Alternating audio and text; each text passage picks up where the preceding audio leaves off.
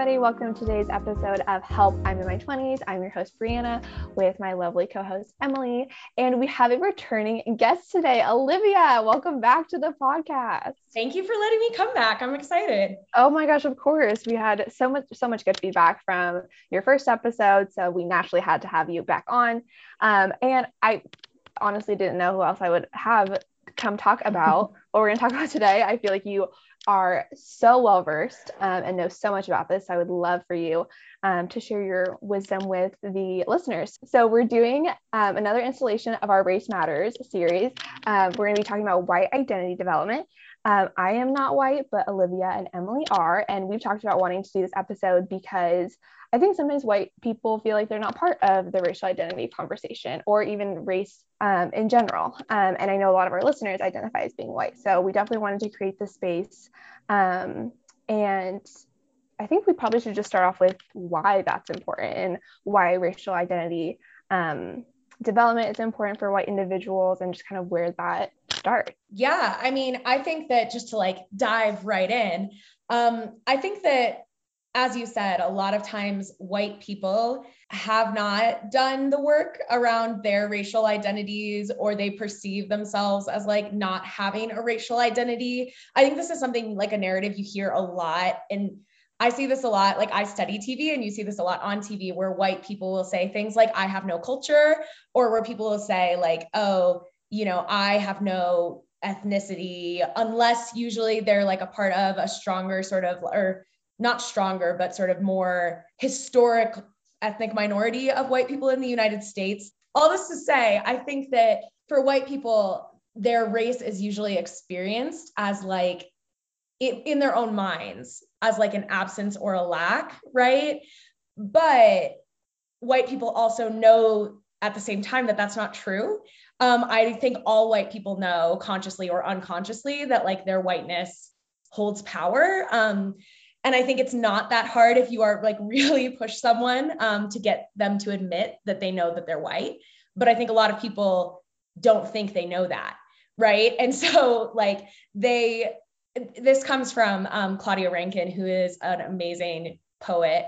And she, in a book she edited called The Racial Imaginary, she has a part where she says, white people know that they're white, but they can't know that whiteness accrues power. They can't know what they already know. That's not a perfect paraphrase, but that's basically what she says. And I think that to me is part of why the most important reason to study white identity development or to talk about it is because white supremacy structures all parts of society and invades all kinds of social relations. And so it's important as white people, this is in many ways our problem. And so I think that it's really important for white people to engage with their own racial identity development, because we know, white people, we know that we have social and racial power, but we pretend we don't know. And I think that it's an important part of the work to stop pretending you don't know that you're white and that has social meaning, if that makes sense.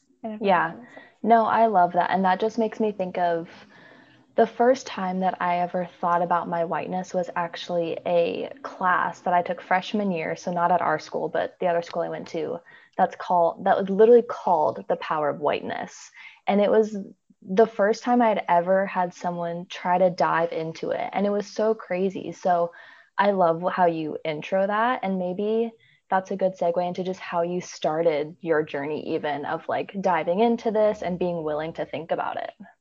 Yeah. So, I think in terms of my own journey, it's hard to track, because I think that a lot of times people say, especially when people talk about white identity development or whatever, I think words like narrative or development suggest a kind of linearity or sense.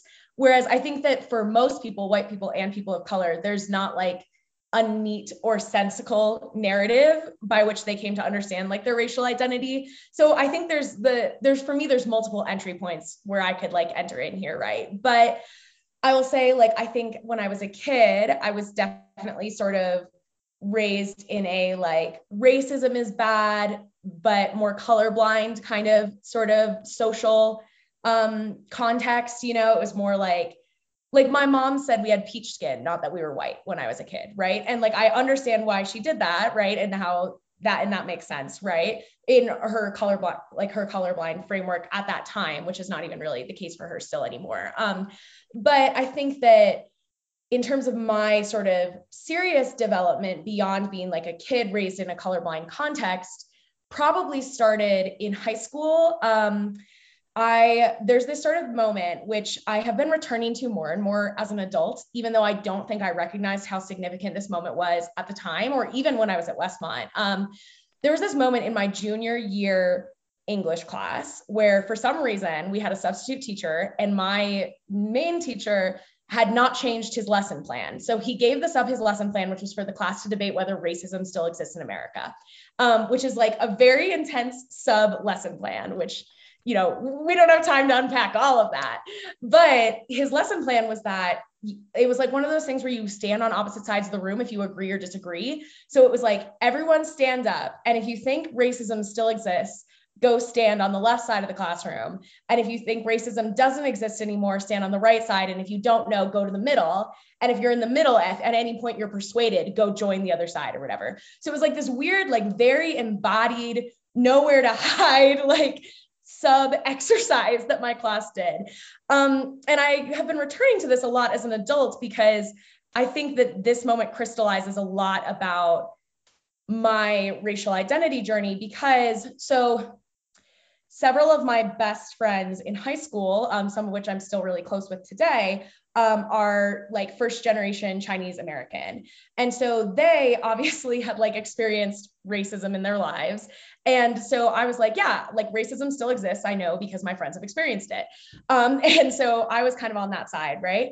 And I remember there was all of these moments, right, where it was almost like if this moment had occurred in a TV show, the reviews would have said it's too heavy-handed, because like the kids who were saying that racism didn't exist anymore were like, well, Obama is president and like affirmative action exists. And like the kids who were saying that racism does exist were like, my guidance counselor told me that there might be too many Asian people applying to this college, like, so it was really literally like a very like on the nose moment, I think, for me, where I was sort of, but I think this also was an important moment for me because I couldn't identify any of this at the time, right? Like now I say things like that moment was a moment in which the ideology of whiteness was so obvious and was made so explicit and was like stated, right? Like whiteness was not hidden in that moment, but I didn't have any tools to say that at the time. And I actually,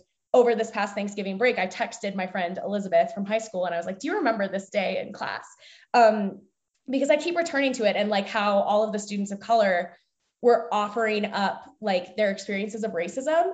And then white students were literally saying like, that didn't happen to you. Or if that happened, it wasn't racism.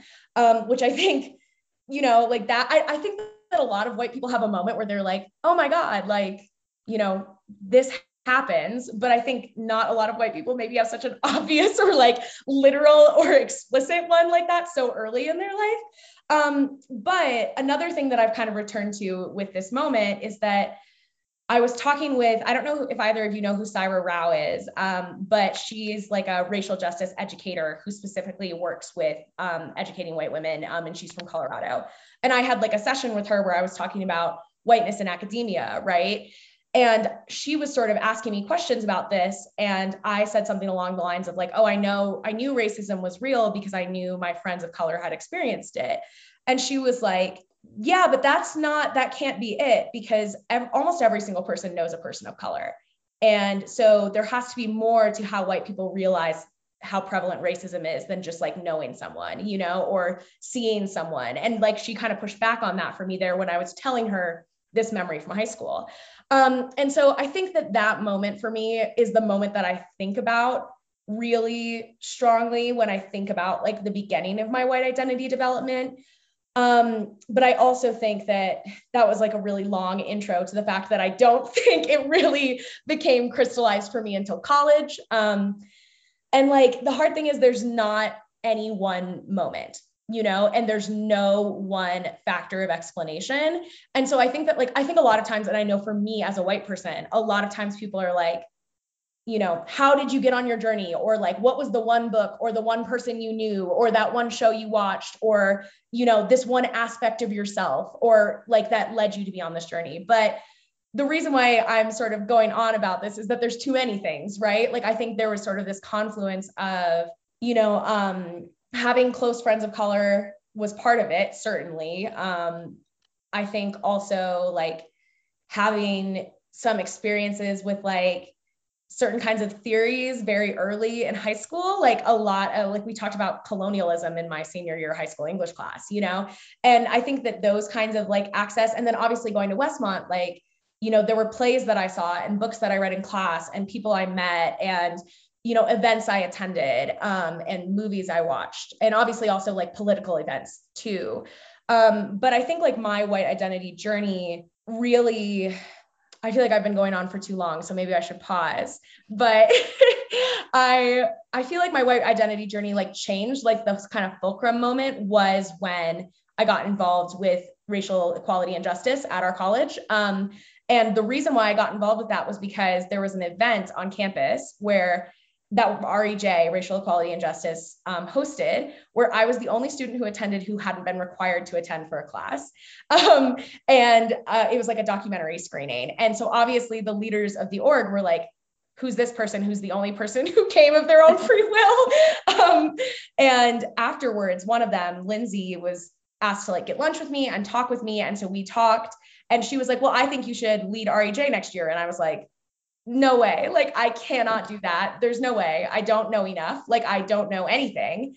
And I felt so nervous and so like fragile in my whiteness. I don't necessarily like love the concept white fragility always, but I do think that's a good way to describe how I felt when I was talking with Lindsay at that sort of first lunch we had.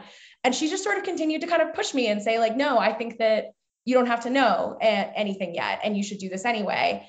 And so I did. I don't really even remember how I decided to do that. But I decided to join Racial Equality and Justice, which was part of the intercultural programs. And that I think really changed the way I relate to my racial identity, like permanently, if that makes sense. Yeah, no, that makes sense. And I really appreciate you sharing the breadth of all of those experiences, because I think, like you mentioned, for white individuals and people of color, it doesn't ever boil down to one moment. And I remember in my, I can't remember if it was my intro to Soc class or if it was when I took our race and ethnicity class, but I had an assignment where we were supposed to say and explain the very first time we acknowledged our race. And I had the hardest time because I've always been a brown woman in America. Like I can't think of a time when I wasn't. So when did that really click?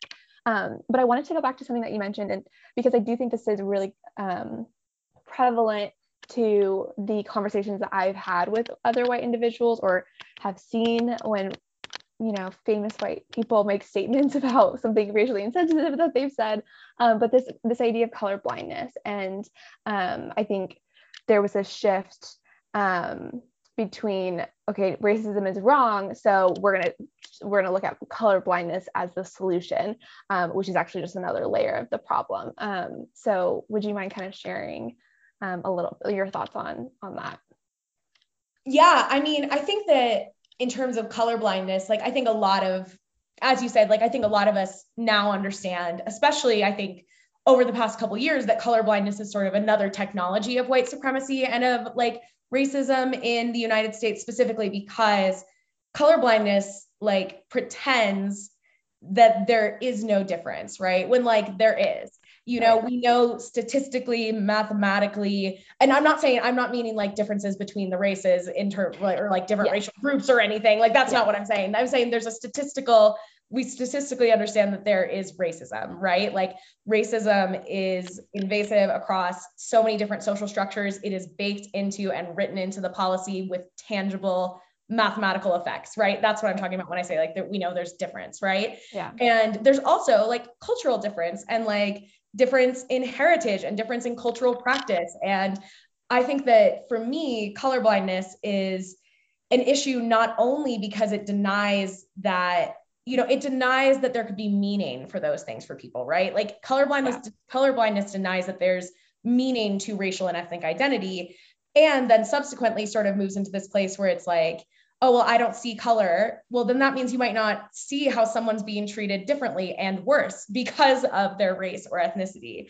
And so I think that colorblindness is damaging not only on like the interpersonal level, where someone might feel like their experiences and their heritage are being erased or sort of ignored, and also damaging on like a structural ideological level, because if you can't quote unquote see race, first of all, that's not true. Like we do, Yeah. And second of all, that how are you going to see or acknowledge racism if you don't see race?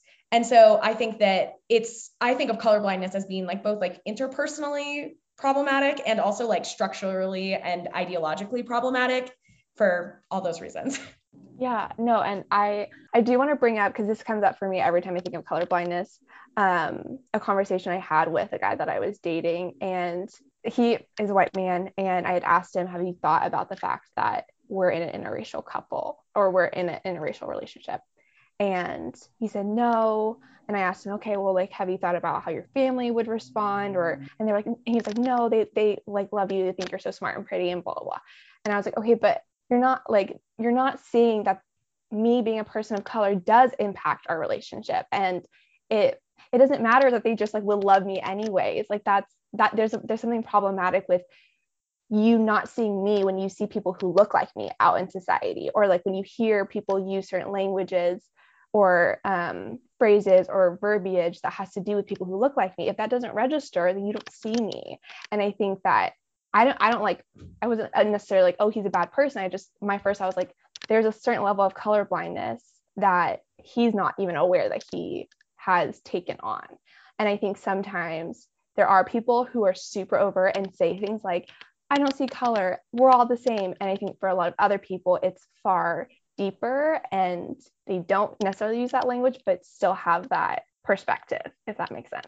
I agree that colorblindness is not necessarily like so simple or overt. And I think that's also part of sort of the dangers of the way that people think and talk about racism in general, is that like people know these sort of example microaggressions or macroaggressions, or they know like behavior in their brain that they categorize as racist or overtly racist, right? And then they also say, well, I would never say I don't see color, so I must not be colorblind, you know? And so I think that is, or they'll say like, oh, well, I would never not give someone a job because of their race. Or like, I don't know anyone who's in like a white nationalist group. I don't know any racists, like, and all of that I think is part of it, in that like people are less inclined, especially white people, mostly white people, are less inclined to recognize subtler forms of racism, or sort of more like baked in or structured aspects of racism, if they're not like a literal hate crime or someone like using racial slurs or saying even now like things that we've come to understand are harmful, like I don't see color. Yeah. Well, and I think too, it kind of reminds me of the same sentiment that Emily and I have shared when talking about other things. You can be a white person and be married or in a relationship with a person of color, and that doesn't make you not racist. Like, it doesn't mean that you don't still have biases, or that you don't like you said, like it's not that you get away from these like baked in things just because you happen to be intimate with a person of color. Like, that experience is still not yours, and you being in close relation does not give them any more privilege or power by proximity like that, and you don't get rid of yours by proximity either. Yeah, and that like goes back to what I was saying that Saira Rao told me, which was that if the only issue was someone feeling closeness, friendship, romantic, whatever, family with people of color, then like racism would already be solved. Almost every person knows and is close with at least one person of color, right? So clearly that's not it. Like the solution is not merely interpersonal, although analyzing your interpersonal interactions is very important. Like that is also not the end of racism. Like it's not the end of racism for white people to date people of color. In fact, that's often a continued site of racism. It's not the end of racism for people of color to become, for people of color to go to a predominantly white college, like especially like, where's the power? What is the policy? What are the structures? What are the social formations and the social relations? What is the history? There's so much more to it. And I think that it's easy to sort of stay in the register of the interpersonal or even the personal rather than looking at the structural and not realizing that those things are very like intertwined. Right. Yeah. And I think, not to harp on this, but I do think that's definitely where that stemmed in that conversation with that prior boyfriend, because I kept thinking like my experience has so many layers to it. And if like you seeing it as, oh, my family will love you because we have people of color in our family already, like that's not enough. Like there's so many other things and you just don't see that yet. And I don't fault you for it, but I'm going to see myself out. We're not going to be dating. You know what I mean? Like being able to see that as a white individual, I think can be really hard. And so I don't know, it leaves me kind of murky, because where can you hold people accountable? And then where can you say, okay, you don't know what you don't know. Yeah. I don't know. I feel like this is kind of the perfect segue into talking about how to be a white ally, because this has been obviously such a conversation for this past year with all of the racial injustices going on in our country. And I feel like from conversations I've had with other white people, there's just a question of what do we do? Like, what is kind of our role in this? How do we respond as people who don't know the lived experiences of people of color? And so maybe we can talk about that a little bit, of just what that even means and can look like for people right now.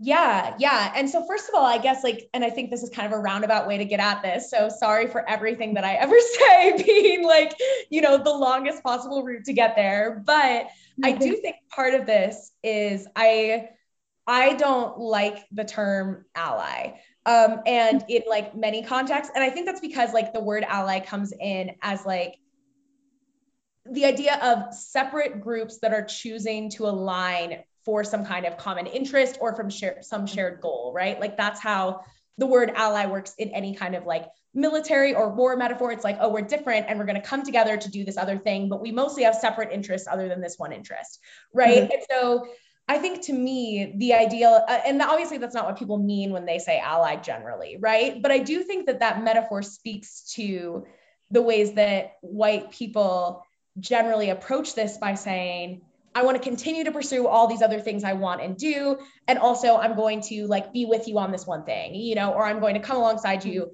on this one thing and I think that to me, my issue with that is that whiteness and white supremacy is going to be a part of the conversation and a part of the structure in all the other things you want to do. And so, I mean, I don't even think there's a term that for me, like replaces ally in a really effective way. But like, I know some people prefer accomplice or co-conspirator or things like that, but I think we could similarly like problematize those terms. But I think that to me, what the word ally fails to capture is that to genuinely, I think, be a white person who is going to have a committed relation or like a commitment to anti-racism or anti-racist action and racial justice and equity, that requires that you examine and divest and sometimes even reject some of your other previous commitments. And I think that is to me like what the word ally doesn't capture in what it takes to be like a white person in this conversation, because to genuinely be a white person who's going to participate in like racial justice and the sort of global movements and solidarity toward racial justice, you have to give up something. There is no white person who is positioned where they could fight white supremacy without there being any pushback, right? Or any internal dissonance. And so I think to me, like the kind of framing that I always use for myself when I'm like checking myself is, am I showing up over time with my body and my money and my time and my energy? And I think that is sort of the framework I use for myself to say like, okay, is my body in the space? Am I at the protest? Am I in the meeting? Am I on the committee where it's appropriate for me to be on the committee? Am I in like upping the enrollments in these classes? Am I attending workshops? Am I, supporting the businesses of people of color? Is my body there? Right. And then also like, where is my money going? Right. Like, how am I like, quote unquote, voting with my dollar, and all those other kinds of slogan things. But like, when I give to charity, what kind of charities do I give to? And, what kind of businesses do I give my money to and things like that? Am I giving to mutual aid? And in terms of like energy, like, am I organizing? Am I organizing in a way that doesn't override or put me in a position of power or put me in a position to like accrue more social capital, but am I organizing in such a way that I am supportive of the efforts that already exist, right? And I think that to me, I'm like, I want to put my time, my energy, my body, my name, my any kind of social power or capital or privilege that I have accrued.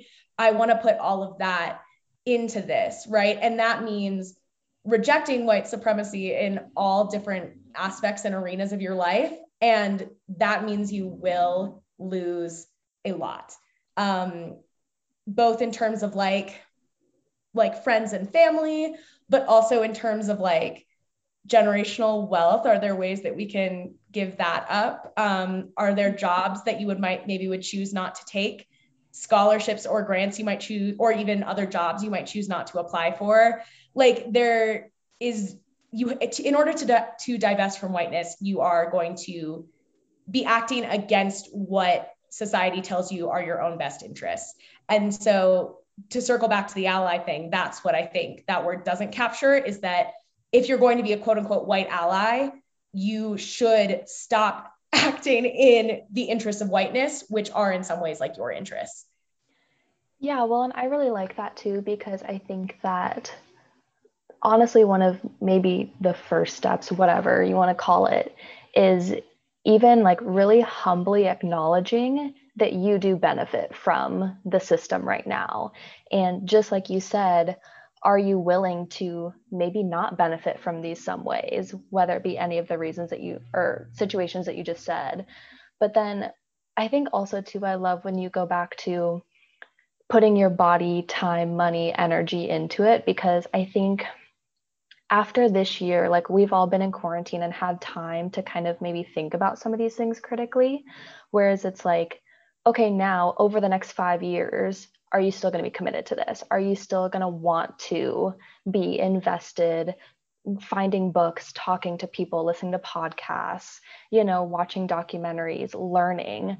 Or is this kind of a quarantine thing? And you're just like, I'm an ally right now. Great. I went to protests. I voted how I thought I should.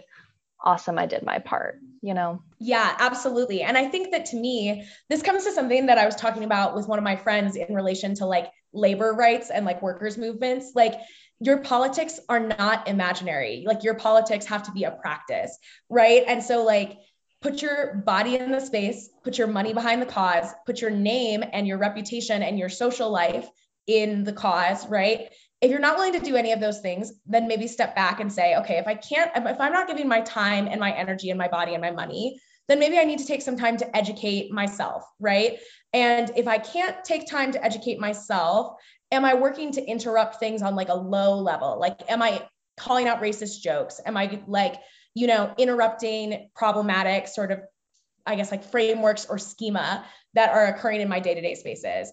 And if you're not putting your time, your body, your energy, your money, you're not working to educate yourself or others, and you're not working to sort of interrupt these structures of power in like at the micro level, then like this just isn't your politics. Like it's not actually, then it's an imaginary politics. It's not a real politics, right?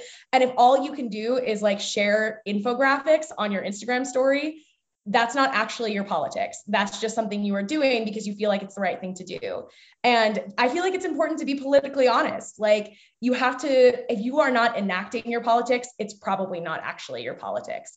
And I think that is something that's like hard for a lot of white people, myself included sometimes. Yeah. Well, that was a perfect segue, because next I want to talk about social media activism, particularly from white individuals. I think overall, we've seen an uptick in social media activism since last summer with the Black Lives Matter, Black Square. I wasn't on social media during all of this, but was briefed on it. And there just seems to have been an increase on it. I know Emily and I have views of our own about it, but I would love to hear, Olivia, from you first, what your thoughts are on social media activism, I think in general, but then particularly from white individuals. Yeah. So, I mean, I think I want to reject any straightforward narrative that social media is inherently good or bad for like justice movements. I think it's to have kind of that narrative that social media is either the revolution itself or social media is inherently harming like, you know, abolitionist or revolutionary efforts. I think both of those are reductive. So I don't think it's either, but I do think that I have several issues with like, especially Instagram activism. And I could just say these like as quickly and concisely as possible. First of all, I'm like, who is creating this information?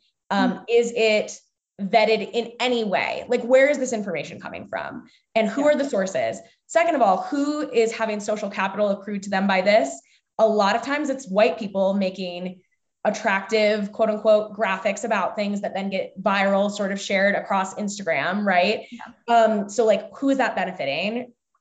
Like, what kind of content creator is this, quote unquote, you know? What is the motivation behind the post? I think is other question that like you can't really know, but I think is worth people examining themselves, especially white people. And then like another issue that I like have seen a lot, and this, you know, everything that I say I've like learned from others, but I think the like quote unquote memification, especially of Black people who have been murdered by the state, that is, I think, very troubling. And these sort of ways that, like, obviously, you know, these movements of like say her name or things like that, or like rest in power, those movements originally often come out of, you know, these sort of liberationist or abolitionist spaces. But I think seeing these things be co-opted, especially for profit, by white people, and whether that profit is like social or capital, is, I think, like deeply troubling. And it makes me think of like, I saw this interview with Breonna Taylor's mother where she said, it's been a year for you all, and it has been that day for me every day since, you know. And I think that who benefits, you know, from someone's image or someone's death being commodified and turned into this like image for consumption across social media, like that to me, I think is a question, right? At the same time, I want to say that I think there are a lot of people who are doing first great educating and second great organizing on social media. Like I have learned a lot from people I follow on Twitter. And I have also seen like Twitter and Instagram and Facebook being used as a place by which people can connect each other and organize like mutual aid funds that go viral. Like that is amazing, you know? And like, so I don't think it's unilaterally one thing or the other. But I am skeptical of the cutesy, artsy, millennial aesthetic, like infographics that everyone shares on their Instagram story. And like, I can't know whether the people who share them, and like I've shared some of them before, like, you know, so, but I think I've gotten to a place in my life where to me, that's not the work. It can be a part of it or it can contribute to it. But I think my main worry is one, when people are using this sort of, when especially white people are using justice issues to profit in any way. And when social media posting gets confused for the work itself, because it's not, unless you are like, you know, a person of color educator who is using your platform, you know, to create sort of educational content, that's different, I think. But when you're just sort of an account that makes these posts every time anything racially inflected happens and is in the news, that to me, that's not like liberating anyone, you know, that's just creating like a meme that a bunch of white people will share because it makes them look good or feel good about themselves. And that maybe is harsh, but that's my opinion. So yeah, no, I appreciate you saying that. And I think also if you are somebody who are using those resources that people of color are putting out there, donate to their Linktree or their Patreon, or like pay them for that education, because it is not it is not their experience, and their brain is not for you to pick for free like that. If they're creating those resources, pay them for it. The only thing I want to add to this, because you and I share very similar views to this, I just think it's the bare minimum. I am not at all impressed by anybody who's white and posting their Black square or something on their story. Because how do I know you don't still say the N-word when you listen to a rap song? Or how do I know that you didn't also still vote for Trump, or that you still do X, Y, like there's just so many other parts to it that I'm not going to give you a gold star for doing the bare minimum. And there's some people who really just like to have a good time and like not talk about any kind of social issues on their social media. And I'm not going to like dig them for not posting something, you know what I mean? Like, I think how we interact with our social media varies, but it makes me think also too of Angela Rye was on a podcast I was listening to, and they were talking about white allyship and different things like that. And she said, one, stop, trying to get information from me for free, go find the wokest white person you know and ask them or Google it or whatever. And that's also a bad paraphrase. But her saying, go find the wokest white person you know, made me think, okay, well, what if someone is the quote unquote wokest white person in their community and they're putting out resources? Then I'm glad they're doing that. But again, it's just the bare minimum. If they're not also having conversations with their racist uncle or having conversations with whoever, will have those conversations with them, I don't know. To me, it doesn't hold enough weight either way. Yeah, well, and I feel like too, just going off what you both said, because I completely agree with you guys. I think we've all seen in both our personal journeys with social media and then others like our friends and who we follow, that it's super easy to hide behind a screen and it's super easy to put out what you want and what you think people will appreciate or be receptive to. And I think that's been a really easy kind of sword to fall on for people this year of, like I can do this and it's one click and I know that people are going to appreciate this or people are going to think just like a tiny, tiny bit higher than me. But we all know that social media allows you to do that with the most minimal effort possible. So just like you were saying, Brie, like the bare minimum effort, and then are we living that experience? Like, are we like actually trying to think about that? Or is it literally just a click to retweet or a click to repost? Because that may be what it all is to some people and they're okay with that, so I don't know. I just want to put that out there. Yeah. And I think for me, that like goes back to like, is this really your views? Like, is this really your beliefs? And I think that I do want to be sort of generous with the fact that, first of all, people use their social media in different ways, right? And second of all, I think there are people who, for whatever reason, are not in a position where it's necessarily safe for them to be overt with their views. And I think I'm thinking especially of like, people in the queer community, in some cases, like, I just think there's context, right, where people don't feel like it's, necessarily safe for them for whatever reason. Although I think that like, that's something that should be examined too, right? But I think that the idea that there's like inherent moral goodness in retweeting or sharing something to your Instagram story is just like, that's such a flat idea to me. Like, if there's any good associated with these like posting, it's like, I think if there's any good, it's the possible education and, mutual aid, paying creators for their work, the wider spread of ideas, right? But I think that there's also like a potential danger, and this is kind of jumping onto something else too, but like, I think with like police abolition, right? Or prison abolition, those are like complex topics and political positions that have histories and people who have done significant work articulating what it means to really hold that position. And it does not help for like random white people to be like, oh yeah, abolish the police, peace emoji, but not really actually, just like maybe defund them, or maybe not even defund them fully, but like a little bit, like that. Like, I think we so often, especially like over the past year, have seen kind of that sliding scale where people will be like, oh yeah, ACAB, or like abolish the police, or abolish the prison industrial complex, kiss emoji, and haven't done any research in like what it means to actually hold that position.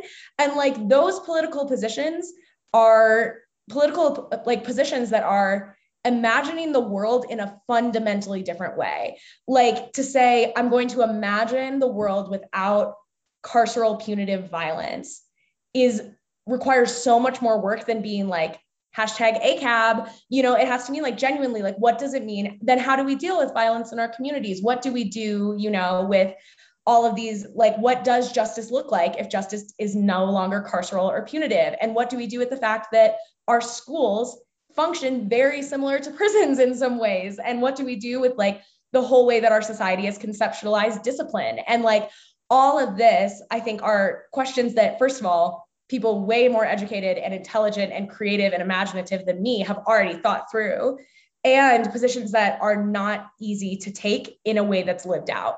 And so I think that while it's good that some of this language has entered the mainstream, right? And we have seen some actual moves to defund the police in certain cities, and that's great and partially related to the way that that phrase caught on. But at the same time, I think that it's like when everything gets memeified, like people think that it's their politics when they haven't done any of the work to examine whether they actually live that way or whether they even truly believe that. And so I'm like, like if you don't really believe ACAB, then don't say that, And I think that is, I don't know, I think it seems like it's good to have a lot of people say something that you seem to agree with, but I don't think it's always good, because I think that like the memification is very often also like a watering down, I think.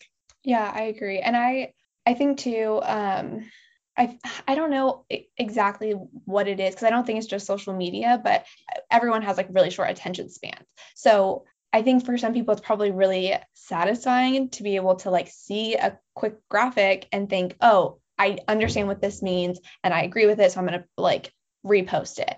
And like you said, like that's just like scratching the top of it, right? It's the pretty flower, but you have no idea what the root system is underneath it. And that you need to have that root system though. And that also plays into how are you voting at the local level and at your state level and at the federal, like there's so many parts to it, and we're missing a bunch of it when we are looking at this cute little infographic and decided that we're going to share it. So I appreciate you sharing that. Yeah. And I'm also like, what does it mean to make all these things visually appealing? I think that like racism is not aesthetic, but it's aestheticized, mm-hmm. right? And I think that is, well, I guess racism is aesthetic for a lot of white people. So I guess I kind of retract that earlier statement. Like, I think, and obviously there are aesthetics of racism and aesthetics of like white supremacy and white nationalism, right? But I mean this in the sense of like the plants and the little squiggles and the mustard yellow and burnt orange and millennial pink and forest green. And, like I think like everyone listening can probably picture exactly what I'm talking about, right? And I'm like, what does it mean that we have to put this information in that package?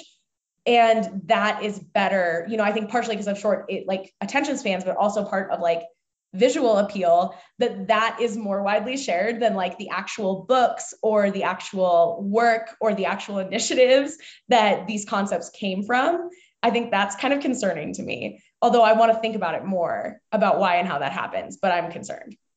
Well, and I think I just thought of this when you were speaking, so we'll see how like where this goes. But I think to me that just is another form of reiterating that when it comes to some of these not some, all, when it comes to dealing with racism and like being part of anti-racist work, white people get to opt in at a way different level. They can sit back and make those cute infographics, but like for people of color, this is like our day-to-day lives. Like you don't need like Black people to post Black Lives Matter because they know like that's just their lived experience. But like white people don't have to think about it if they don't want to. They can sit back and make a cute infographic and then go about their day and not think twice about it. And so I think that's like another level of what you said earlier, which is that like sometimes you don't even know, like you're not even realizing your whiteness, you as in like all, not you. Well, yeah, but also me sometimes. Sure. Yeah, I don't know. I have so many thoughts, so I was pausing. Sorry. Yeah, I don't know. I feel like we've covered so much here, and I feel like we've given so many people good things to think about.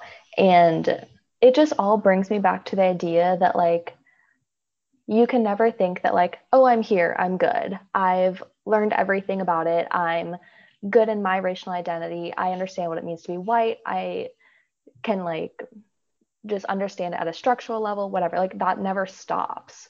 And so even thinking about how we were just talking about social media and everything, like someone can look at a graphic and maybe follow other content creators, people of color, whatever, to learn certain things and then say, oh, cool, I'm good, I get it now. But it's like, no, like this is a lifelong thing where like society's going to change. I don't know where we're going to be in 20 years, 30 years, but this is going to be evolving for everyone, you know? And so like this never stops. I feel like that just like from everything that we've talked about is a very key thing to think about, just that like you can never be satisfied with where you're at. Yeah. And I think related to that, like the end of white supremacy and like the end of especially like anti-Blackness would be the end of the world as we know it. Like that would be, and I think that a lot of times people imagine it as like separate. And I think that, you know, this goes back to what I was saying about allyship too, but if we were to truly end racism, that would end the entire current world order, right? And that would require an entirely new imagining of how everything works. And I think that that speaks to the fact that there is no way to arrive without like a total transformation that is beyond you. So it's like impossible to ever arrive personally, until maybe in that like world to come, right? Like, you know, Yeah. in that like the world to come that I think many people have been imagining and dreaming and reconceiving and reconceptualizing, right? But I think that if you ever think you've arrived, you've fallen back into the trap, you know, because if you, or I guess I should say, if you ever think you arrived and the world order has not completely changed, you have fallen into the trap, you know, like what, and I think that it's our imaginations are often so limited, right? Where like, I think a lot of people, the answer to the question of like, what would it really mean to like give land back, right? I think a lot of people don't know what that would really mean. Or to say, what would it mean to abolish prison or to abolish the police? Or like, what would it mean for anti-Blackness to no longer structure the world, right? Like that, those questions like do not have straightforward or easy answers. And I mean, to me, there's like the straightforward answer of like, I want all those things. And I also don't know necessarily what that would look like. And it doesn't matter because I like am like, I think it doesn't matter that I as a white person don't know what that looks like.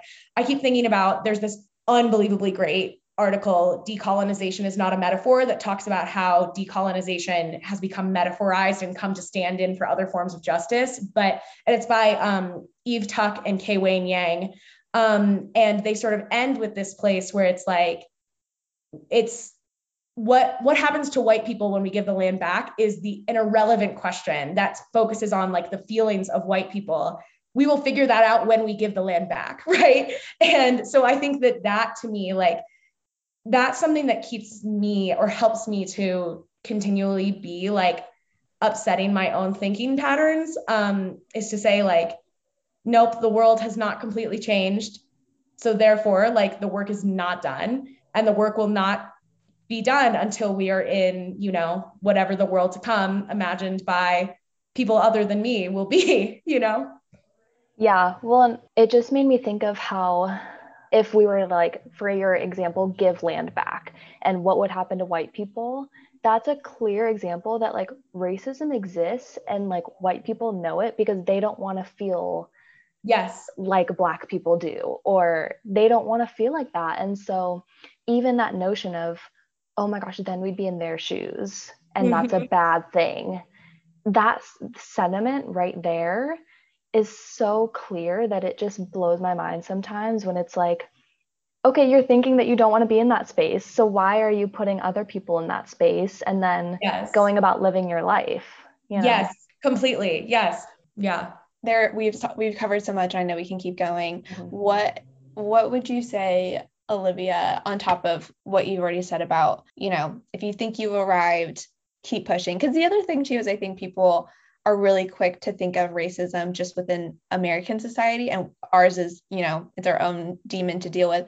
But this is a global thing. Every country, every society has some form of it. So even if America got its shit together, you know, we got things to do and other places to fix. So what would you say, regardless of where people are at in their journey with their white identity, what are either pieces of advice or reminders or resources or anything that you want to share with your white peers?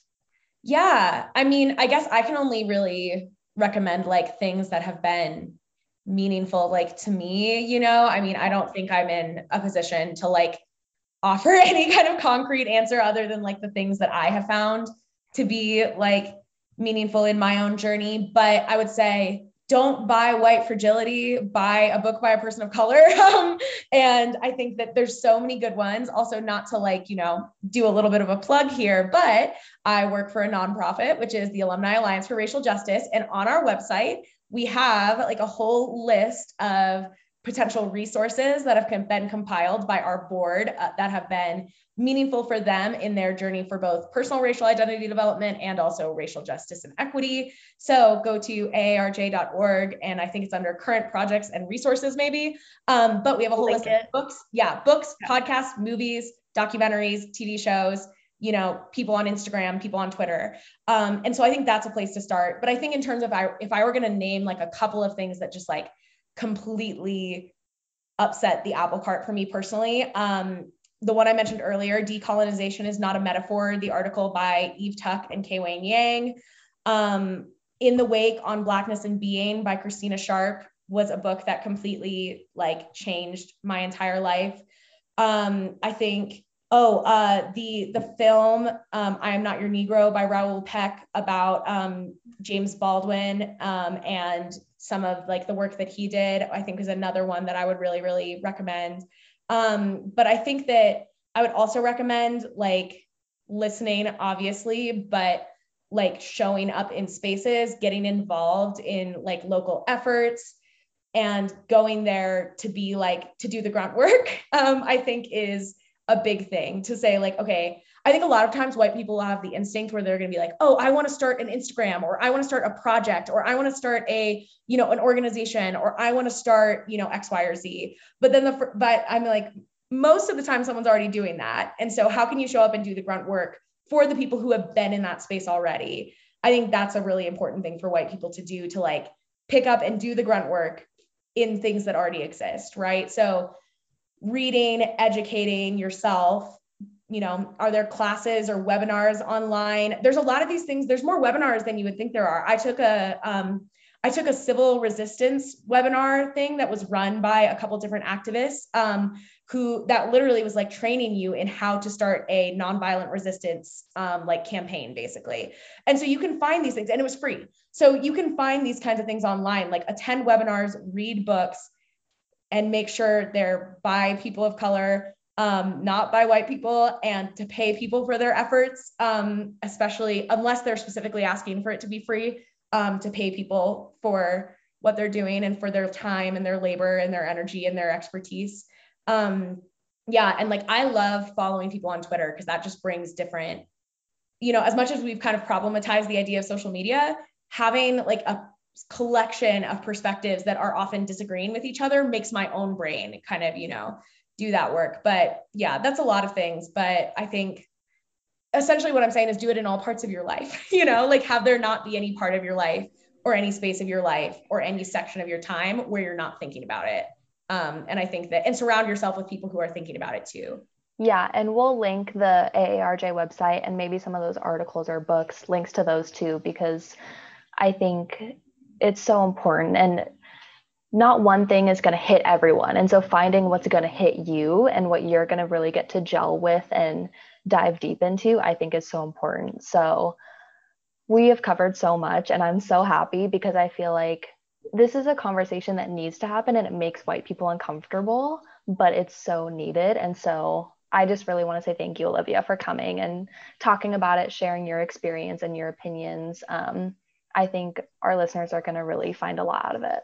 I hope so. And like, I also hope that, you know, if there's anything I said that was not, you know, productive, that I hope that everyone can problematize that and help me to be better in the future, you know, and I'm not just saying that, like, I really do mean that. And I think that, you know, I said something similar last time I was on, but like, I am only where I am because of like the genealogy of others who I know and who I don't know, you know, and I think that I would be, you know, so honored to bring other people into that, you know, like I would be so honored to bring other people into like the lineage kind of that I have come from. And also if people find it, you know, through other ways, great too. But I think that I would, you know, I would love to move the needle for any white person, as many white people as possible. And because I'm so grateful for all the people who move the needle for me, who I know and don't know.